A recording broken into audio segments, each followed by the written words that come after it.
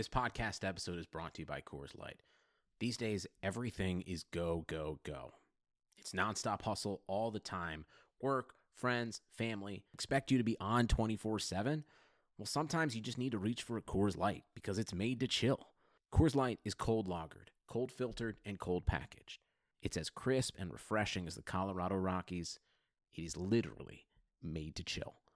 Coors Light is the one I choose when I need to unwind. So when you want to hit reset, reach for the beer that's made to chill.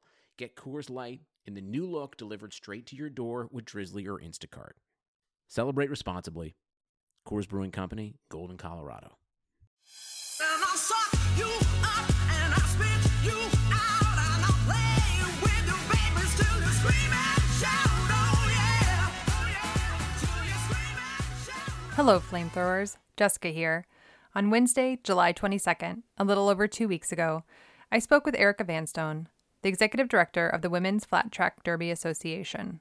That means roller derby. I'm Erica Vanstone. I am the executive director of the Women's Flat Track Derby Association. We are based in Austin, Texas, but we represent the sport of roller derby, and that means we have more than 450 member organizations in 23 countries. So we are also a global organization. I got into roller derby in 2007. I live in Philadelphia, Pennsylvania. A good friend of mine was getting involved in the league here and with Philly Roller Derby early on in 2006. I went to see a game and I thought it was the most amazing thing I'd ever seen in my life. My first foray into WFTDA roller derby was actually as an announcer. I would say 3 weeks after my first gig, I found out that I was pregnant with my son. I basically worked on announcing for a few years and then decided it was time for me to put on some skates and do some officiating. And then a few years later after that, I finally was ready to become a skater. It took me a while to get there. So do you have a name? I do. What is your roller derby name? My roller derby name is Double H. This season, I was actually really excited to skate under my government name, under Erica Vanstone, because I felt like it was finally time for me to do that.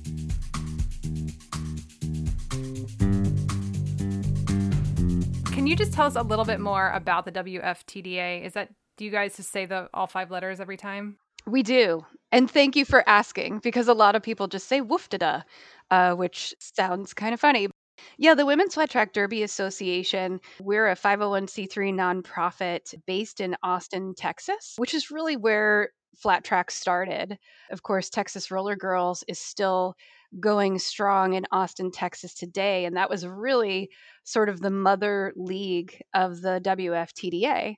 And now we have more than 450 clubs, or leagues, we call them, around the world. And we represent over 40,000 athletes and officials in over 23 countries. And we typically say over 23 countries because some people live in one country and skate in another. That's a lot of people under your umbrella. It is a lot.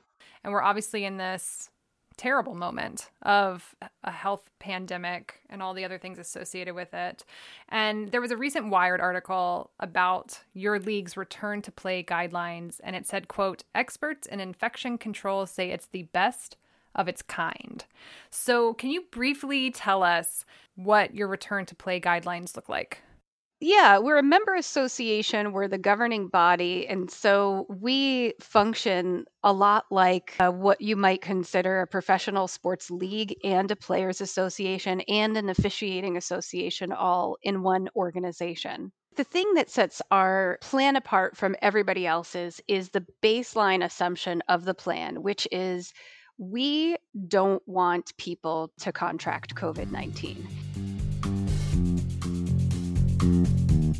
And that sounds completely elementary to say out loud, but we're in this strange new world where not wanting people to contract COVID is somehow radical thinking.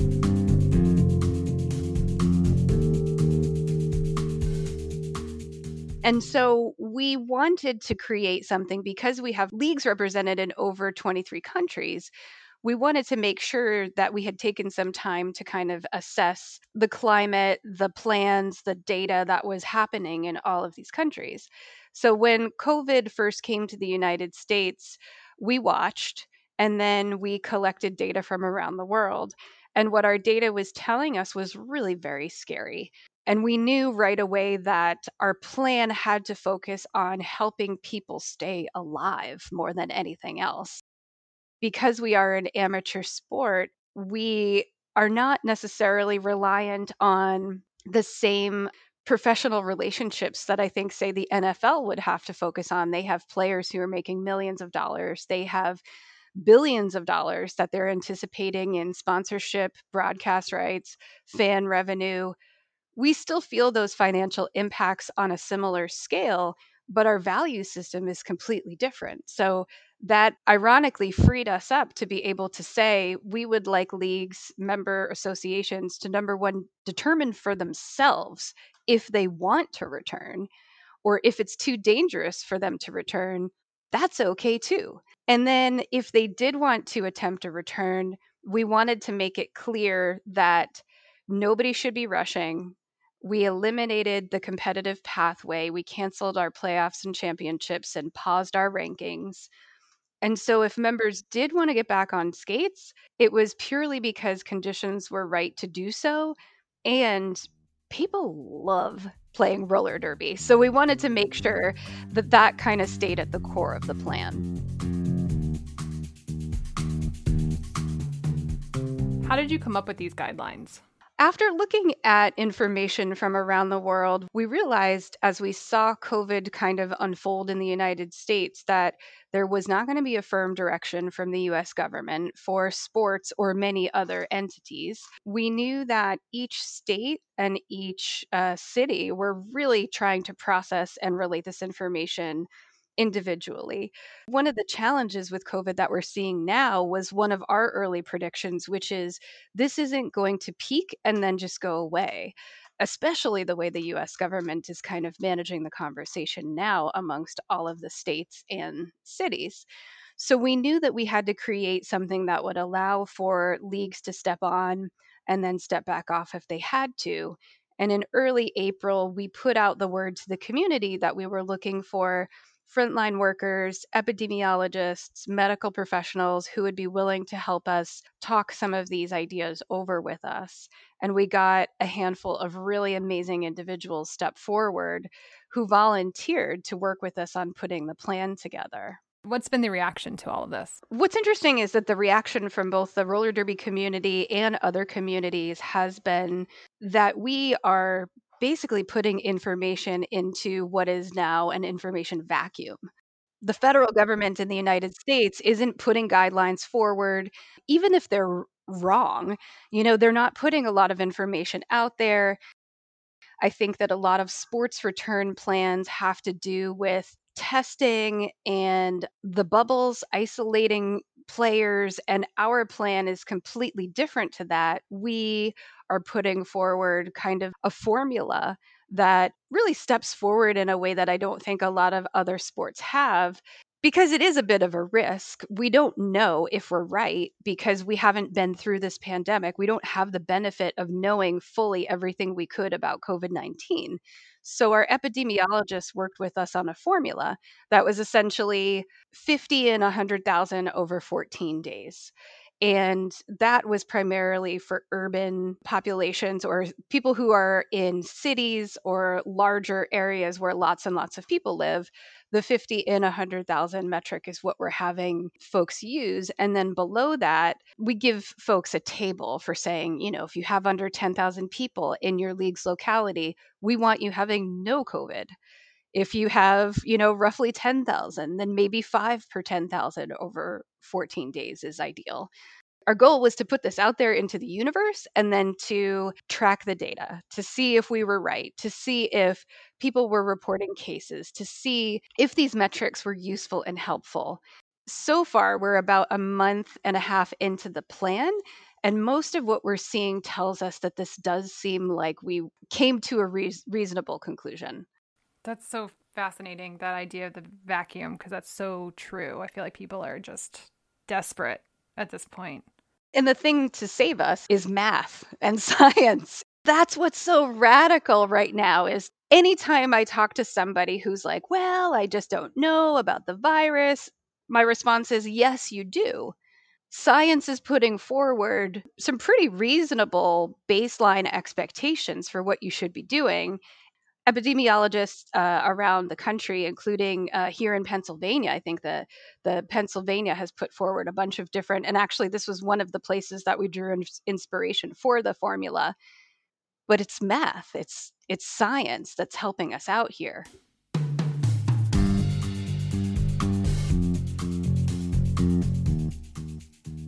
I do want to go back to something you mentioned around money. How are your teams and the league in general managing the financial impact of the pandemic? Probably about halfway through the first leg of the pandemic, we put out a survey to our member organizations and kind of asked, well, what does the financial impact look like for you? In April, we canceled our championships event, which was supposed to happen in Austin in November, and our playoffs and cups events. And we really just halted our competitive pathway. But we know that each league has its own events, its own tournaments. Some of them produce tournaments, some of them just host home team games in their local area. We knew that having to shut that down was going to have a financial impact to those communities because in many cases the ecosystem of the amateur sport has to do with covering costs and not necessarily driving tons of revenue in the way that the for-profit sports model is designed. If you don't have events, yes, you don't have costs going out, but you don't also have revenue coming in. And most of these entities are membership organizations themselves. A lot of them, especially in the United States, are also 501c3 nonprofits. A lot of us have had to shift our revenue model thinking on these conversations a lot because if leagues are not able to bring in revenue, if clubs can't bring in revenue, a lot of them might not be able to pay the membership association, which is us, the WFTDA. And then if the WFTDA doesn't have events taking place throughout the world, then we're also not bringing in that revenue. In 3 months, we saw a third of our revenue for the year just wiped away. And of course, the longer the pandemic persists, the worse that gets. I mean, women's sports in general operate in a, lack of resources, lack of investment. All those things are already sort of plaguing women's sports. Are you worried about that being worse on the other side? Are you guys preparing for that? Yes and no. The WFTDA, roller derby, and the community that we serve is used to doing everything we can on our own. We were born and created out of a DIY model. And I think a lot of the work that we're doing in the next several years has to do with re-envisioning that to make sure that it is more equitable to the communities that we serve. Women's sports are built for this moment because they always operate in this sort of survival mode on some level, even the biggest leagues for women. It is interesting to see what COVID will mean on the other side. Certainly, we have built a whole lot without outside support. And that's a good thing and a bad thing. We obviously want to make sure that we're engaging new fans, engaging with partners. The mainstream sports environment is really still very hostile to women. We will survive. WFTDA roller derby will survive. And on the other side of the pandemic, I hope what we find is a sports community that is a bit more humble and a bit more open to new ideas, open to different ways of doing things, and open to sharing the space a lot more than it does currently.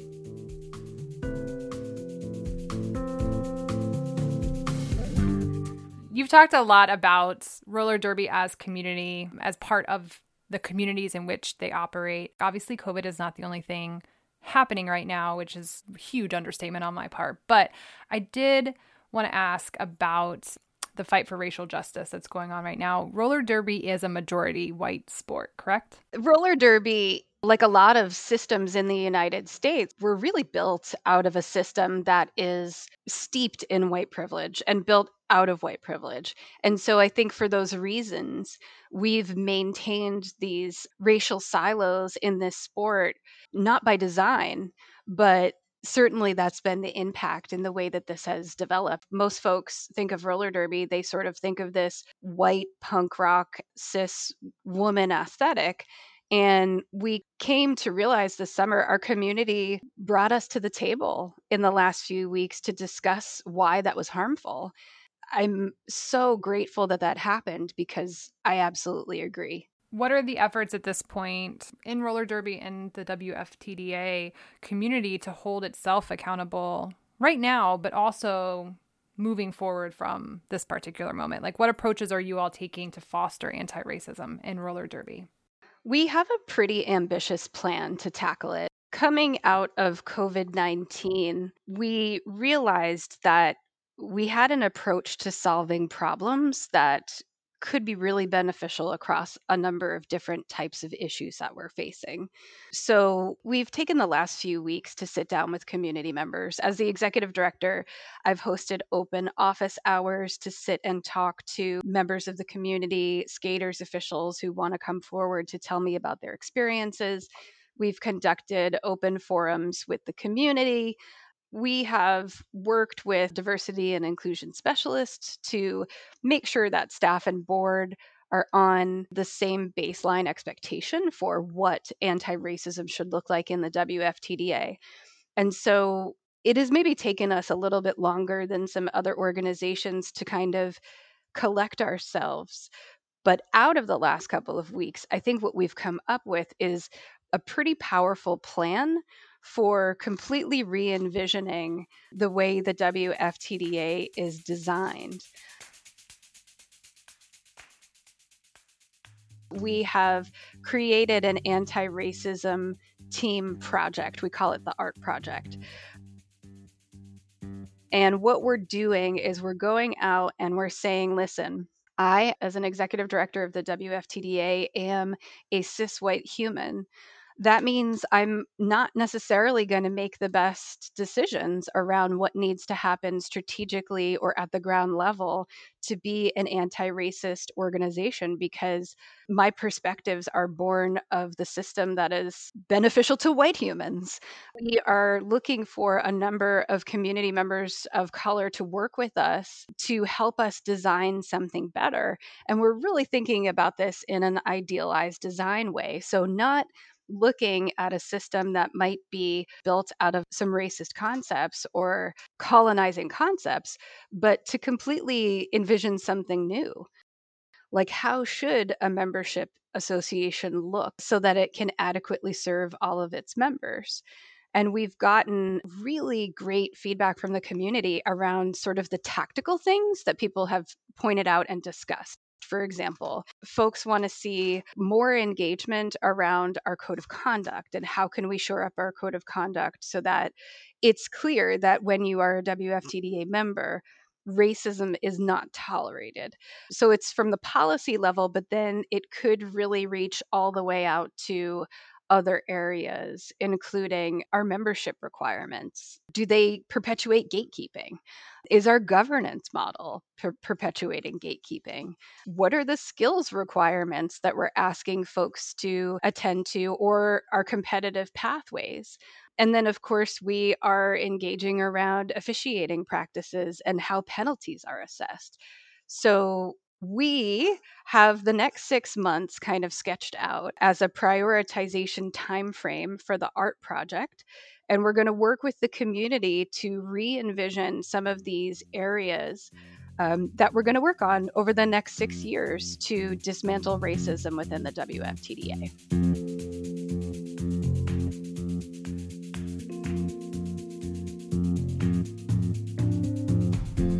Yesterday, I was seeing a lot of tweeting about roller derby because there's a new team for the NWSL in LA, and they're calling themselves Angel City right now. Los Angeles, this is the time.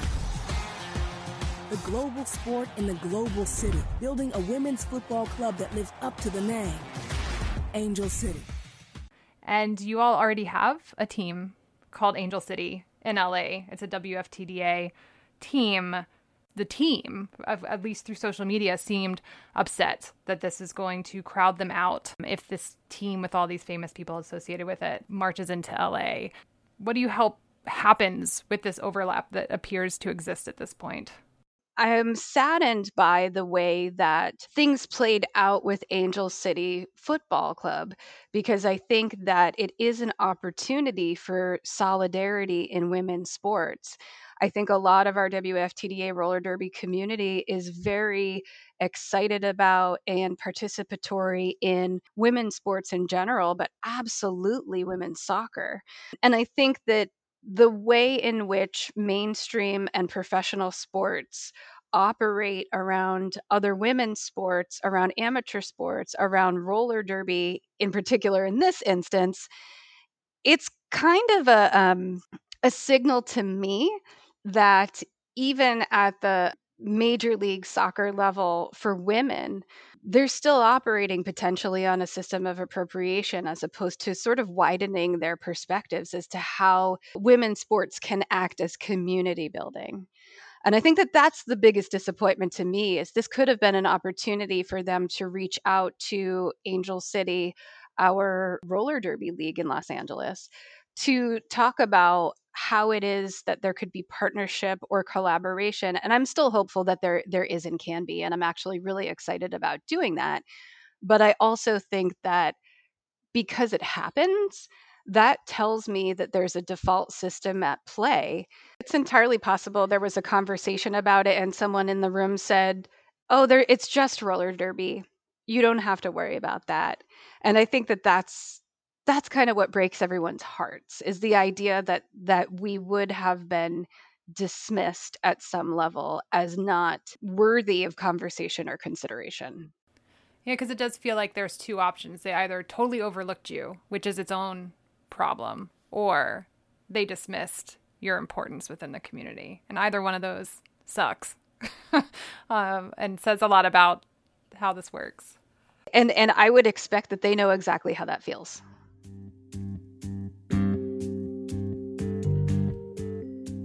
Thank you so much for all of your time. I really appreciate it. This has been wonderful. How can our listeners follow and support the sport now and once it does return? We are excited to say that some of our members are actually coming back slowly. One of the things we've done is create a map. So if you go to WFTDA.com and you look under our COVID resources, we do have a COVID readiness map, and all of our leagues have been putting in what level they're at. So you can go and check to see if your local league is starting to get up and running again. But WFTDA.com is our website. And we are on Facebook and we are on Twitter and Instagram. And I think we might just be getting onto TikTok. Thank you so much, Erica, for being on Burn It All Down. Thank you for having me.